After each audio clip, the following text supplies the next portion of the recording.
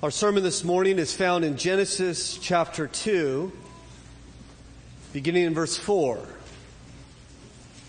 Genesis chapter 2 and verse 4. Hear now the word of God. These are the generations of the heavens and earth when they were created. In the day that the Lord God made the heavens and the earth, when no bush of the field was yet in the land, and no small plant of the field had yet sprung up, for the Lord God had not caused it to rain on the land, and there was no man to work the ground. And a mist was going up from the land, and was watering the whole face of the ground. Then the Lord God formed the man of dust from the ground, and breathed into his nostrils the breath of life, and the man became a living creature. And the Lord God planted a garden in Eden in the east. And there he put man, whom he had formed. And out of the ground the Lord God made to spring up every tree that is pleasant to the sight and good for food. The tree of life was in the midst of the garden, and the tree of knowledge of good and evil. A river flowed out of Eden to water the garden, and there it divided and became 4 rivers. The name of the first is the Pishon. It is the one that flowed around the whole land of Havilah, where there is gold, and the gold of that land is good. Bdellium and onyx stone are there. The name of the second river is the Gihon. It is the one that flowed around the whole land of Cush. And the name of the third river is the Tigris, which flows east of Assyria. And the fourth river is the Euphrates. The Lord God took man and put him in the garden of Eden to work it and keep it. And the Lord commanded the man, saying, "You may surely eat of every tree of the garden, but the tree of the knowledge of good and evil you shall not eat, for in the day that you eat of it you shall surely die." Will you please pray with me? So, Father, we are pleased to be here this morning to hear from you, to study your word, this great and sacred scripture which you have preserved for us for thousands of years, almost 4,000 years.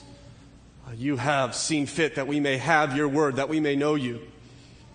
And so I pray that you would help us this morning as we cast our hearts, Father, upon that which you have made and your goodness and your care and your love for us. Will you please help us to see you for who you truly are? For I'm afraid, Father, that you are distorted these days.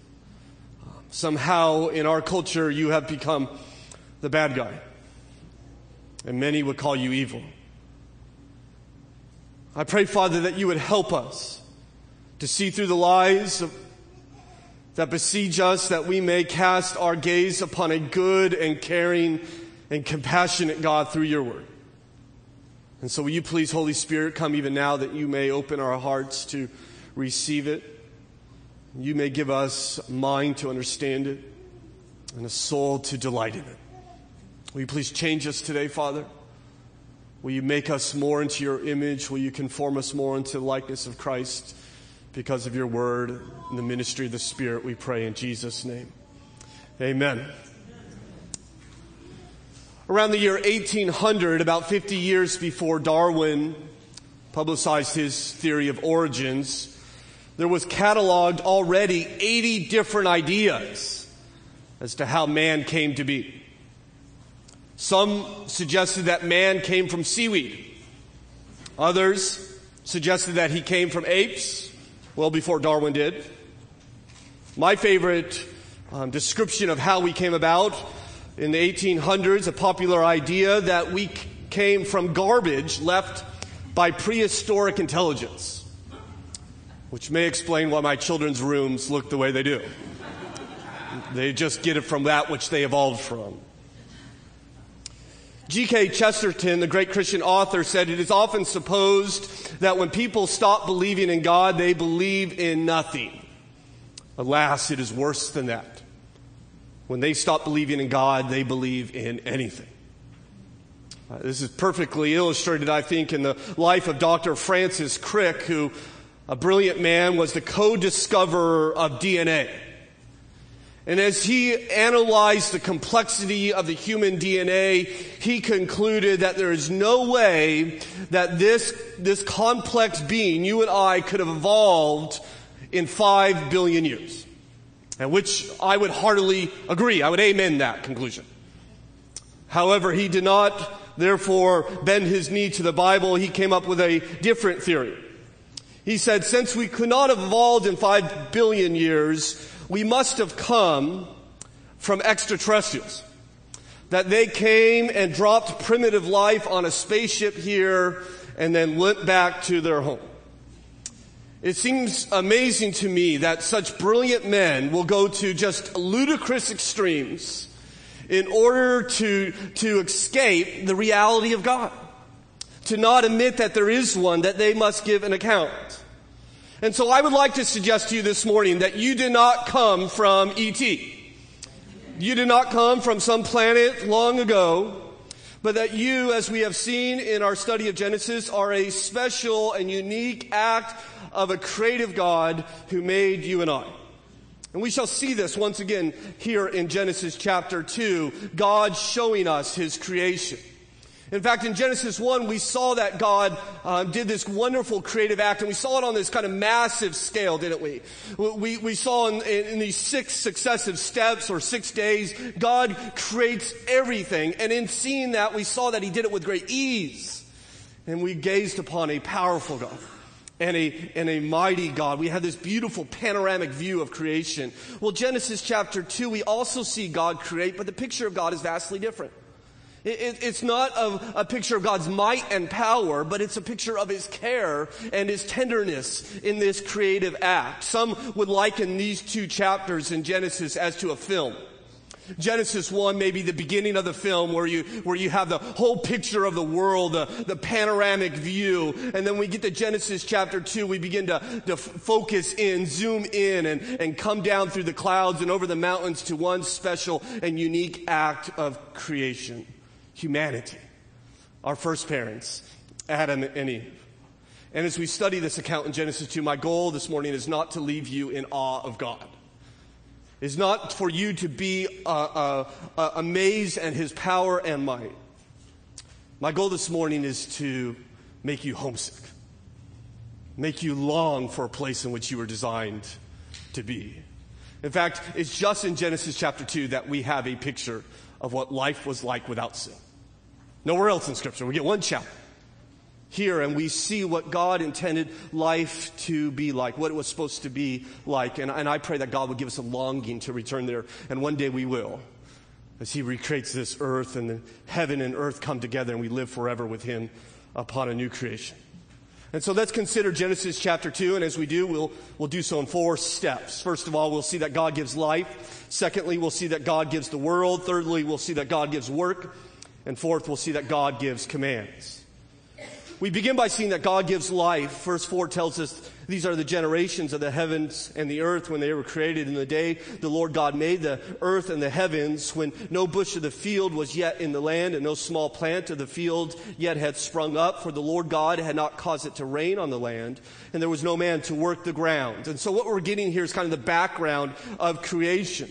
You see in verse 5 it says there was no bush or small plant. And you may think, well, wait a second. We saw in Genesis 1 that on day 3, he creates vegetation. What's going on here?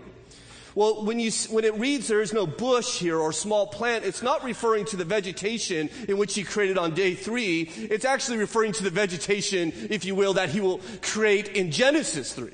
If you look in verse 18 of Genesis 3, it says, thorns and thistles it shall bring forth for you. And so when it says there's no bush or small plant there, the Hebrew tells us that this is a reference that there was no thorns or thistles yet there. There was no sin in this world. There was no rebellion. A wonderful world without sin. In fact, I think when it says here in verse 5 that the Lord God had not caused it to rain on the land, it's the same idea. When's the first time we see rain in the Bible? Well, it's in Genesis 6. And God declares, I will cause it to rain upon the earth. And that rain was a mighty act of God's judgment. And so when it says here in verse 5, there was no rain upon the earth, it's not saying that it was a desert, it was a dry place. What it is saying that there was no judgment upon the earth. God had yet not opposed sin yet because there was no sin. In fact, it wasn't a desert, for verse 6 tells us, and a mist was going up from the land and was watering the whole face of the ground.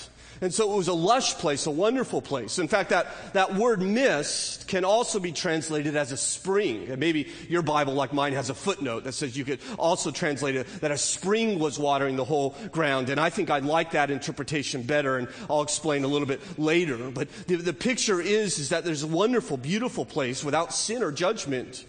And there we see in verse 7 someone called the Lord God. And then the Lord God formed the man. Now, I want you to note the name that is given to God here in Genesis chapter 2. It's unique. We've already seen it in verse 4. We saw it again in verse 5. And now in verse 7, he is called the Lord God. Now, if you remember back in chapter 1, he was just called God. It's the Hebrew word Elohim.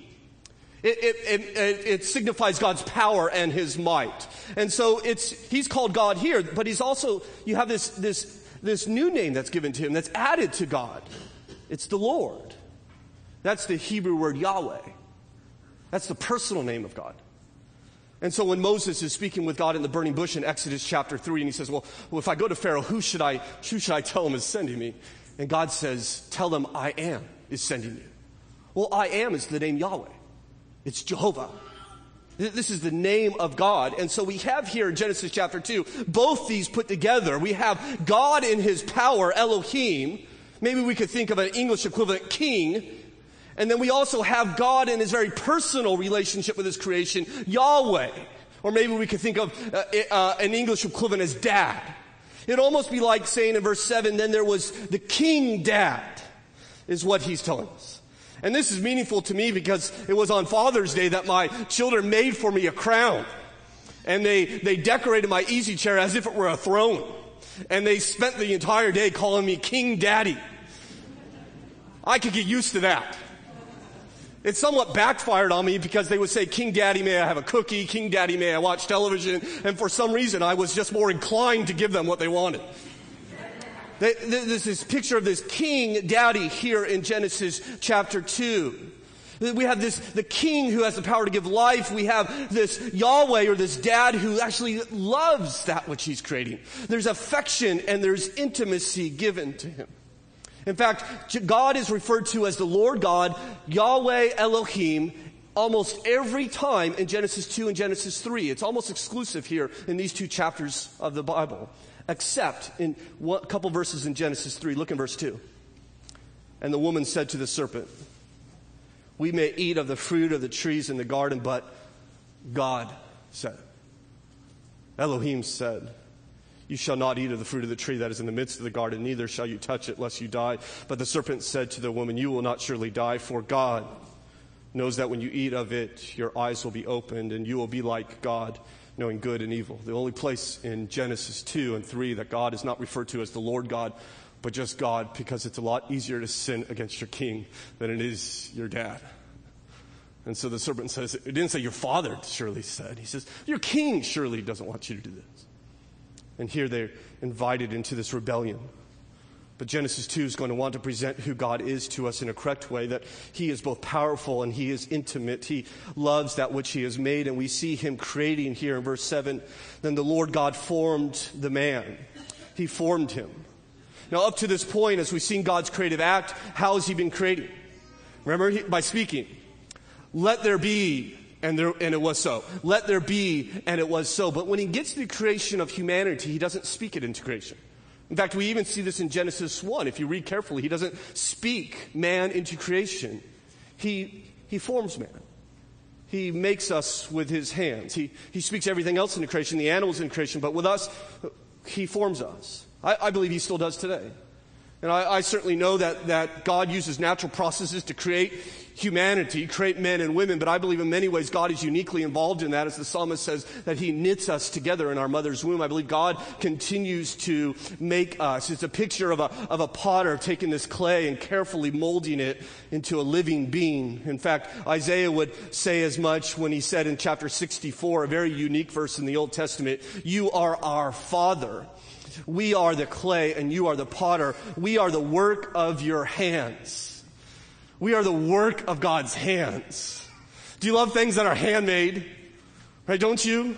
You have something that's handmade, it's special to you. You bring it out, you present it to someone, you say, this was handcrafted for me. It's not off some assembly line. My children each have a quilt made by my Grammy, their great-grandmother, and it's handmade. It's really no more special than any other blanket they have as far as quality goes, but the uniqueness of it is that it was made by someone who loves them. It's handmade. You need to understand this morning that you are handmade by God. You are handcrafted by Him. He has made you. He has created you to be the person you are supposed to be. So please do not believe the lie. You are no accident. You are not the product of time and chance. You are here by God's design. He has made you and has done so with great affection. He has got His hands dirty because of His great love for you. In fact, He was dirty because you notice we're made from dirt. Verse 7. In case we're feeling a little high when we think about that being handmade by God, He wants to humble us a little bit perhaps. As we read in verse 7, then the Lord God formed the man of the dust of the ground. We're made from dirt. Great Christian commentator Matthew Henry says He is not made of gold dust, pearl dust, or diamond dust, but of common dust, the dust of the ground. That's what you come from. In fact, Moses perhaps didn't realize how accurate he was being. You know, if you remove all the water from your body, which is about 60% of the body, what you have left is dirt, just chemicals. In fact, there's a museum display that I've seen that is the outline of a human body, and it says, what would humanity look like without water? And there's 15 different vials filled with chemicals. It's filled with zinc and sodium and calcium and sulfur and iron, everything tied to the earth. There's no gold, by the way, in there. No silver. Nothing of any value. In fact, if you took everything in which you were made of and you sold it, you'd get about $4.50 for it. We're made from the dirt. We're made from dust. And therefore we will return to dirt. Genesis 3:19, God says, for you are dust, and to dust you shall return. Perhaps you heard of the little boy who asked his mother, is it true that we're made from dust and after we die we go back to dust? Mother replied, yes, of course. This little boy then answered, well, I looked under my bed this morning, and there's someone either coming or going. So we're made from. We're made from dirt, but not just dirt. You notice that we have received the breath of God within us, for verse 7 tells us, and He breathed into His nostrils the breath of life. So you're just not made from the dust of the ground, but God has given life to you. He has breathed into you. He has put His Spirit into you. It reminds me of the prophet Ezekiel, who stands at the valley of the dead bones, and there's just an entire valley of dry bones. And God says to this great man, prophesy to the breath, Son of man. Say to the breath, thus says the Lord God, come from the four winds, O breath, and breathe on these slain, that they may live. So I prophesied as He commanded me, and the breath came into them, and they lived and stood on their feet, an exceedingly great army. God has given you His breath. In fact, you notice He has given it to you in great intimacy, for He breathed upon the man's nostrils. I get the picture of God after He forms us with His hands, getting down on His hands and knees, and with great intimacy, breathing into us. He's not simply making us, He's giving us life in this beautiful and intimate picture. You've been knitted together by God, and He has kissed you into life. And so I want you to understand you get this from Him. The result, according to verse 7, is that man became a living creature. The fact that you are here this morning, the fact that you are alive this morning, is a gift from the Lord God Himself. I want you to understand that, friends, that life comes from God. This world will tell you, academia will tell you, that somehow the lifeless made life. The Bible will tell us that God is the one who gives life, and He has given it to you. And He has given it to this man, our father Adam, and this man needed a place to live, and so God gave him the world. God gives the world. So note verse 8. And the Lord God planted a garden in Eden in the east, and there He put man whom He had formed. You like gardens? Everyone likes gardens. God likes gardens, evidently. He there plants a garden. When I was studying at Duke, one of the places I loved to go was the Sarah B. Duke Gardens. Streams and pools and meadows and trees and birds and fish and little bridges, one of the most beautiful places. God loves gardens. He gives this man a garden, a paradise, the garden of the Lord, that he may have joy and delight. We love gardens. We hate gardening, right? But we love gardens. That's why we hire landscapers to do our gardening for us, or have children to do our gardening for us. Because we want the garden. We love the garden. And God makes this beautiful and wonderful garden. And it's just not a garden. Verse 9 tells us an orchard in the garden. And out of the ground the Lord God made to spring up every tree that is pleasant to the sight and good for food. The tree of life was in the midst of the garden, and the tree of knowledge of good and evil. And there he puts in that garden these fruit trees. And he says they're good for food. Of course they are, right? They're fruit. Everyone loves fruit, and God puts these fruit trees in the garden so that we can eat and take care of ourselves. So man is not left to fend for himself. He doesn't place them there and says, good luck, I hope you do okay. No, God actually puts him there, and he begins to provide for him. And these trees that are good for food, and not just good for food, for verse 9 tells us that it's pleasant to the sight. You see, God's not just interested in the functional. He's interested in the extravagant, the beautiful. And these trees are wonderful and beautiful. I remember when we bought our farm down in Charlotte County, one of the first things I did is I planted 15 fruit trees. Apples and peaches and plums and pears and cherry trees. And I couldn't wait to feed my family as I'm subduing the earth. And I can't wait for all my family to, in a couple of years, eat of this bountiful fruit. And all I ended up feeding, I'm afraid, were bugs and insects and birds. I don't know if you have any better luck with fruit trees. But these trees aren't covered with bugs. They're not brown and gray. They are beautiful. They are good for food. They are an opportunity for us to appreciate and rejoice in God as he cares for us. We also see that there are rivers in this garden. Verse 10 tells us a river flowed out of Eden to water the garden, and there it divided and became 4 rivers. So evidently Eden is this headwaters. This is why I think verse 6 refers to a spring and not mist. I believe out of Eden is coming the river that splits into 4 different rivers in order to nourish the world, as it were.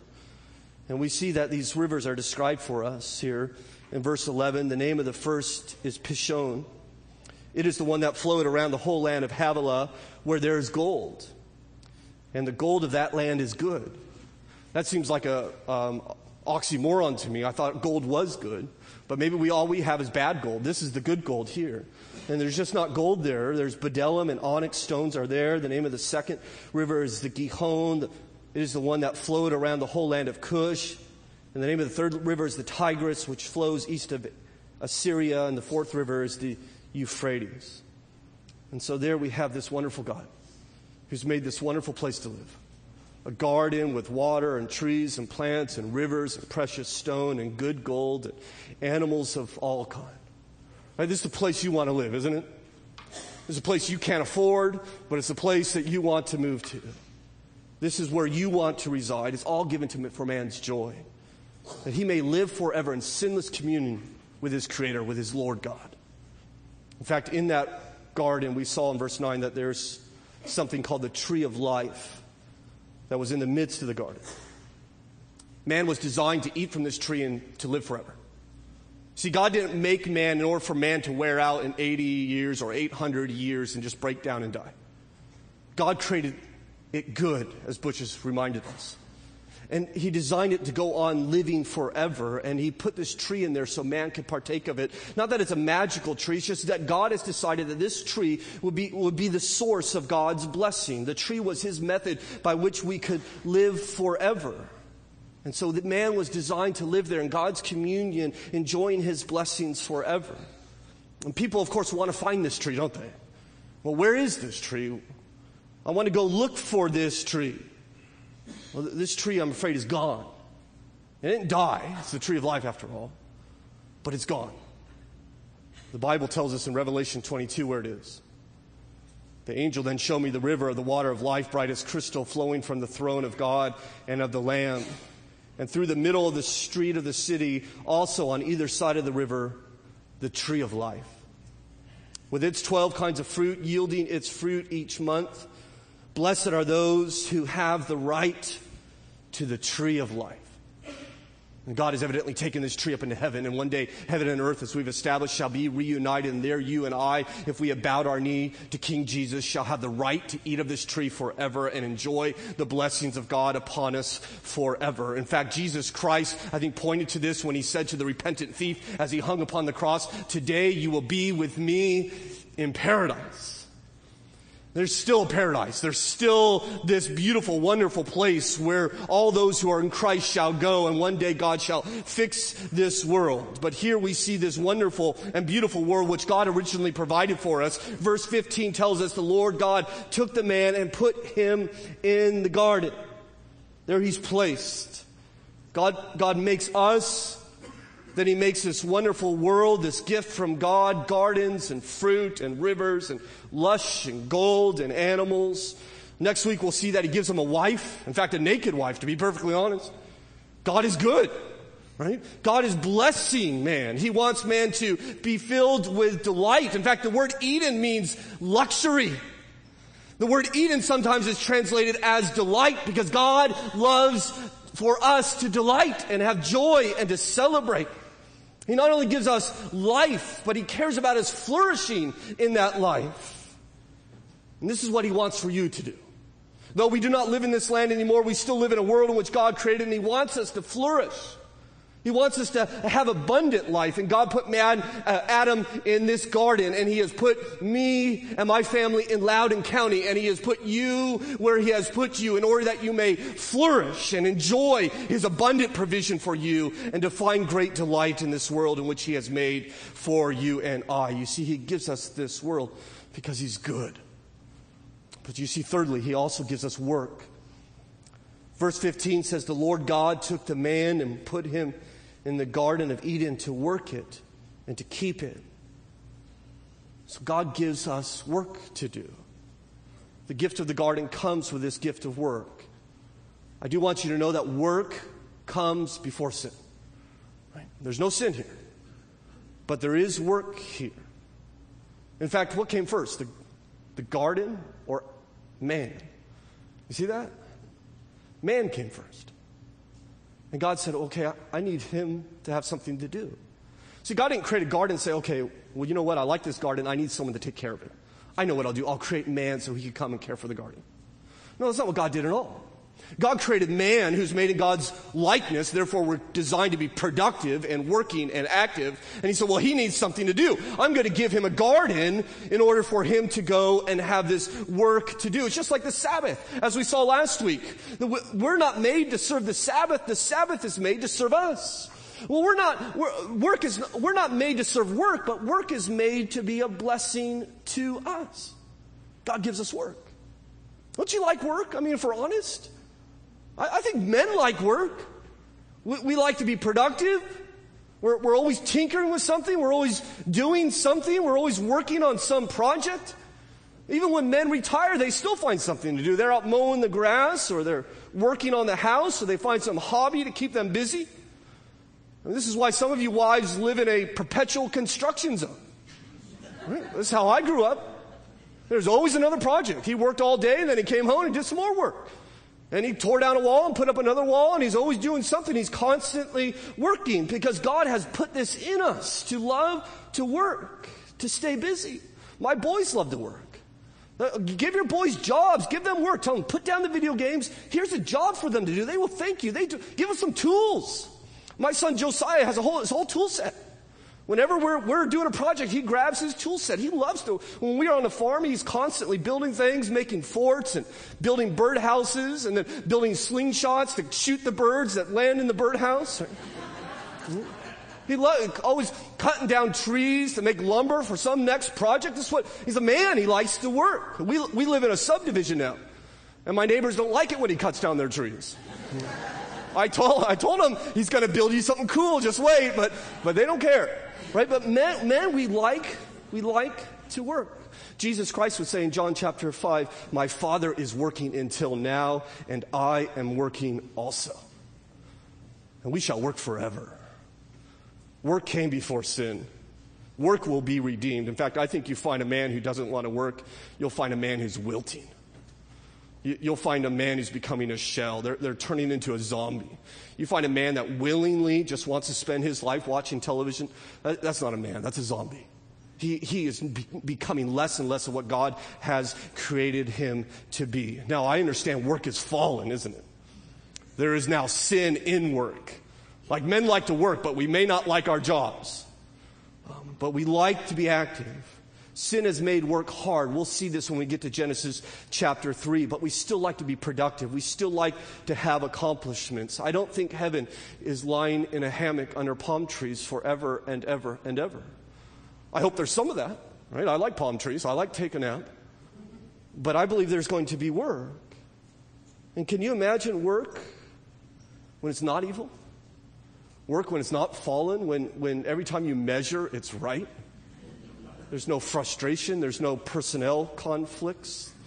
It doesn't grow tiresome. It's just accomplishment after accomplishment after accomplishment, productivity, joy, creativity, satisfaction. I think perhaps we should thank God for the work he's given us. When we gather as a staff every morning, we read Scripture and we pray together. And one of the things we always do is we thank God for our jobs because God has given it to us. And God gave this work to Adam. In verse 15, you see the work is specifically to work and to work the garden and to keep the garden. You see, Eden's not a magical place. It needs to be cared for. He's told to exercise his dominion over it.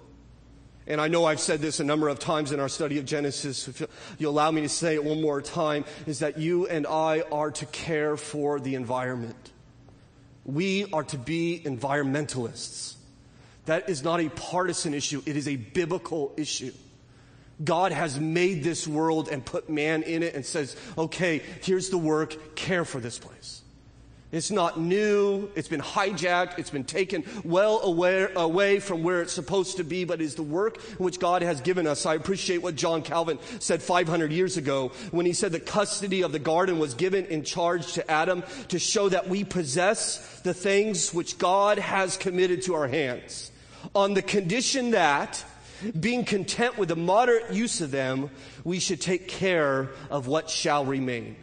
Let him who possesses a field so take of its yearly fruits, that he may not suffer the ground to be injured by its negligence, but let him endeavor to hand it down to posterity as he received it, or even better cultivated. Let everyone regard himself as a steward of God in all things which he possesses. I believe that would be good for us to do, to care for that which God puts in our hands. Well, you see, lastly, that God gives a command. God gives commandments. We see this here in verse 16. The Bible tells us, and the Lord God commanded the man, saying, you may surely eat of every tree of the garden, but of the tree of knowledge of good and evil you shall not eat. For in the day that you eat of it, you shall surely die. No, first of all, that God's not making a suggestion. God is not saying, okay, guys, I have an idea. Let's get together and we could think about this. Maybe you could pray about this. I'm thinking that tree may be bad for you. What do you think? There's not a conference. There's not a discussion. It's just assumed biblically that God has the right to command. That man as his creation are under his authority. And so he comes and he commands. Today we don't like being commanded. We like to discover for ourselves. We like to decide for us what is good and what is bad, what is right and what is wrong. The Bible tells us that's not our place. That's God's place. And what he commands, we are to do. Jesus himself said in Luke chapter 6, why do you call me Lord, Lord, and do not do what I tell you to do? God commands. And here the command, in the midst of this abundant provision, is for Adam not to eat of this tree of knowledge. And so God provides and provides and provides, and yet there is one thou shalt not. There is one prohibition. Thou shalt not eat of this tree. For this is a tree of knowledge of good and evil. Now, there's a lot of debate as to what is the tree? What is this tree of knowledge of good and evil? And many people land on different areas. But let me just try to be simple, what I believe the Scripture's teaching us. You see, Adam already has knowledge of good. He lives in a good place, in a good world, cared for by a good God, and there's good gold, and everything's good there. He knows good. What he doesn't know is evil. He has no idea what evil is. He doesn't know what bad is, what wrong is, what sin is, what rebellion is. He's not aware of that. He has no knowledge of that. I remember when my children first heard kids calling each other names. And I was there at their time. Their eyes got all wide. And it never occurred to them that you can call somebody bad things. And they looked at me and talked to me privately and said, "Daddy, what was that?" That was sin. That's what that was. And they gained this knowledge. Well, Adam doesn't have that knowledge. If he eats of this tree, he will. He won't gain the knowledge of good, but he'll gain the knowledge of evil. You see, the tree's not magical, once again. It's not this special tree. It's just the act of eating it is sin. God told him not to, and if he eats of it, he's disobeying God, and therefore he's becoming aware of evil. He could have been commanded not to do a number of things. God could have said, "Don't do jumping jacks," or "Don't pick pink roses on Tuesday," or "Don't put cream in your coffee." I mean, it could have been any type of prohibition that God would have given Adam. And Adam is to obey him. To not obey him is to learn what evil is. And so God gives him this provision. Enjoy everything. Everything you have need is here. There's no anxiety, no trouble, no fear. Just one warning. Stay away from evil. Stay away from rebellion. So if you rebel against me, it will kill you. This is God's good command. God commands, but his commands are good.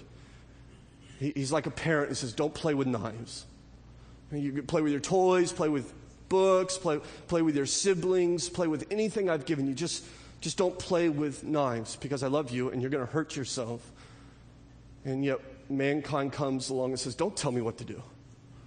Who are you to give me commands? Don't tell me not to play with knives, you tyrant. Don't give me orders. Don't tell me I can't do this or I can't do this." But God places these commands on us because he loves us. He's telling us, "I love you, therefore don't eat this. It's going to go a lot better for you in life if you will not eat of this tree, if you will do what I say." God's commands, friends, are for our good. We need to trust him.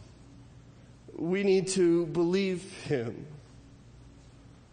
May I tell you that the key to a good life is not wealth. It's not an education. It's not being brilliant. It's not a new television or a new house or a new car or a new spouse. It's obeying. It's as simple as that. You obey God and your life will go well. You will have joy and delight and satisfaction if you obey him. You do what God forbids, you're going to bring sadness, misery, and hardship on your life. God has given me opportunities over the years that I've pastored to meet with spouses who have trouble in their marriages. And quite often I listen to them for a good long time, and they explain to me how their marriage is like a war zone and how living in that home is utter misery. And the one thing I always suggest to them, I always offer this advice to them. I tell them, no one is forcing you to live this way. No one is holding a gun to your head and say, "Be miserable. Live at war." This is what you choose to live because of sin. This is what we teach our children when we discipline them. We always ask them when it's time for discipline, "Has your sin made you happy? Has your sin brought you safety?" And we rehearse in our family that obedience leads to joy and security. Sin leads to sadness and insecurity and danger. God says, "Just obey me and it's going to go well. Do what I ask and you shall have an abundant life." And then many people want to know, well, why does he even put the tree there? Right? I mean, everything was good. Why do you have to put this tree? I mean, put it over in some faraway land if you have to make the tree. In fact, you notice where he puts it according to verse 9. The tree of life was in the midst of the garden, and the tree of knowledge of good and evil. They're right next to each other. And so you want to eat of that tree of life, what do you have to pass by? It's the forbidden tree. These are God's testing him. Do you love me? Or do you hate me? Do you trust me? Or do you disbelieve me? Will you submit to me? Or will you rebel against me? Every day, man has to make that decision. Every day, you and I have to make that decision. Because there are trees of knowledge all throughout our life. You don't have to go far to get in trouble, do you? You don't have to go far to be tempted. It's in our homes, it's at our work, it's on our televisions, it's at Best Buy, it's on the computer, it's in our hearts. Our land is littered with trees of knowledge of good and evil. It's our test. God says, do you love me? Do you believe that I want good for you? Will you submit to me? In the context of abundant provision which God has given you, the life in which he's given you today, this land in which you live, grace after grace, blessing after blessing, he has poured out upon you and I, brothers and sisters in Christ. And then he says, okay, in the midst of this abundant provision, do you trust me? And I'm afraid often I don't. And I eat from that tree that is forbidden to me because God is good. And you do as well. We all have. In fact, we do it over and over and over. That's why this world's a mess. That's why it doesn't look like Genesis 2. Why there's tornadoes and hurricanes and droughts and floods and forest fires, planes falling out of the skies. Why there's mental illness and cancer and all sorts of other problems in this world. The reason we don't live here anymore is because we've rebelled. That's why this world's a mess. That's why I'm a mess. That's why you're a mess. Because we've excluded ourselves from God. We've taken of that which he has told us not to take because he's good. All of us have done this. We do it every day. Perhaps you've done it this morning. And yet one day this man shows up, named Jesus. He lives a life without rebellion. He lives a life without partaking of this tree. And one day he stands before a massive crowd and he says, unless you eat of the flesh of the Son of Man and drink his blood, you have no life in you.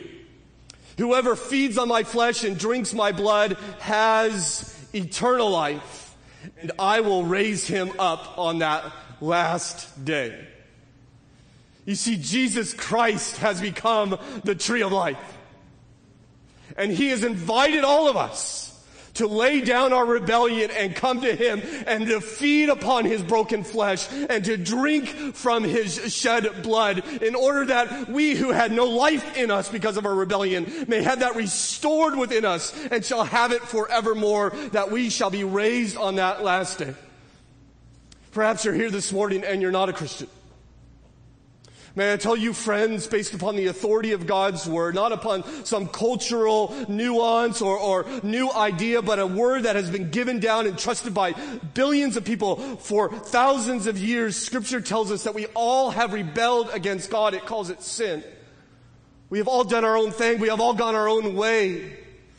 And yet God, in his great grace for us, offers us a second chance, offers us an opportunity to return to this land by sending his son, who lived a perfect life and died upon the cross. There he paid as my substitute, as a substitute for all who believe in him, the punishment for all our times we've gone to that tree of knowledge and eat from it.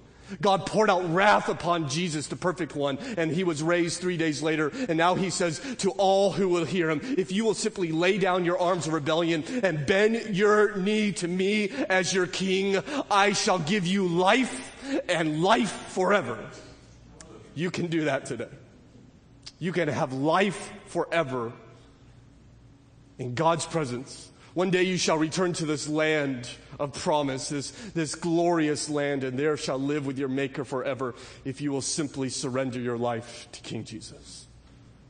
And for those of us who have, us Christians this morning, us followers of Christ, may I remind you of what our Lord said on the eve of his crucifixion. According to Matthew 26, the Bible tells us now as they were eating, Jesus took bread and after blessing it, broke it and gave it to the disciples and said, "Take, eat, this is my body." And he took a cup. And when he had given thanks, he gave it to them, saying, "Drink of it, all of you, for this is my blood of the covenant, which is poured out for many for the forgiveness of sins." In a moment, we're going to partake of this remembrance of that sacrifice. We're going to take an emblem that represents the broken body of Jesus Christ and the spilled blood of Jesus Christ. And as we do, I pray that your soul would feast upon what he has purchased for you by dying for you. In fact, he has not simply given you eternal life. One day he will give you Eden back. With perfect communion with God forever, you will have eternal life in paradise. In fact, he would speak long ago through the prophet Ezekiel, on the day that I cleanse you from all your iniquities, I will cause the cities to be inhabited, and the waste places shall be rebuilt. They will say, this land that was desolate has become like the Garden of Eden. One day we shall return to that place. And so my hope is that as these emblems are passed before you and you hold the bread in your hand and you wait for all of us to have that we may eat together in united fellowship, that you would ponder and think and let your soul feast not simply on the eternal life in which Christ has purchased for you, but upon the land in which one day he shall recreate and give to you this wonderful, incredible gift, that we may live with one another forever with him in perfect harmony, and that we may give him thanks. We may worship him through this meal. And so I'm going to ask the deacons if you will now come forward as we prepare to remember the work of Jesus Christ on our behalf.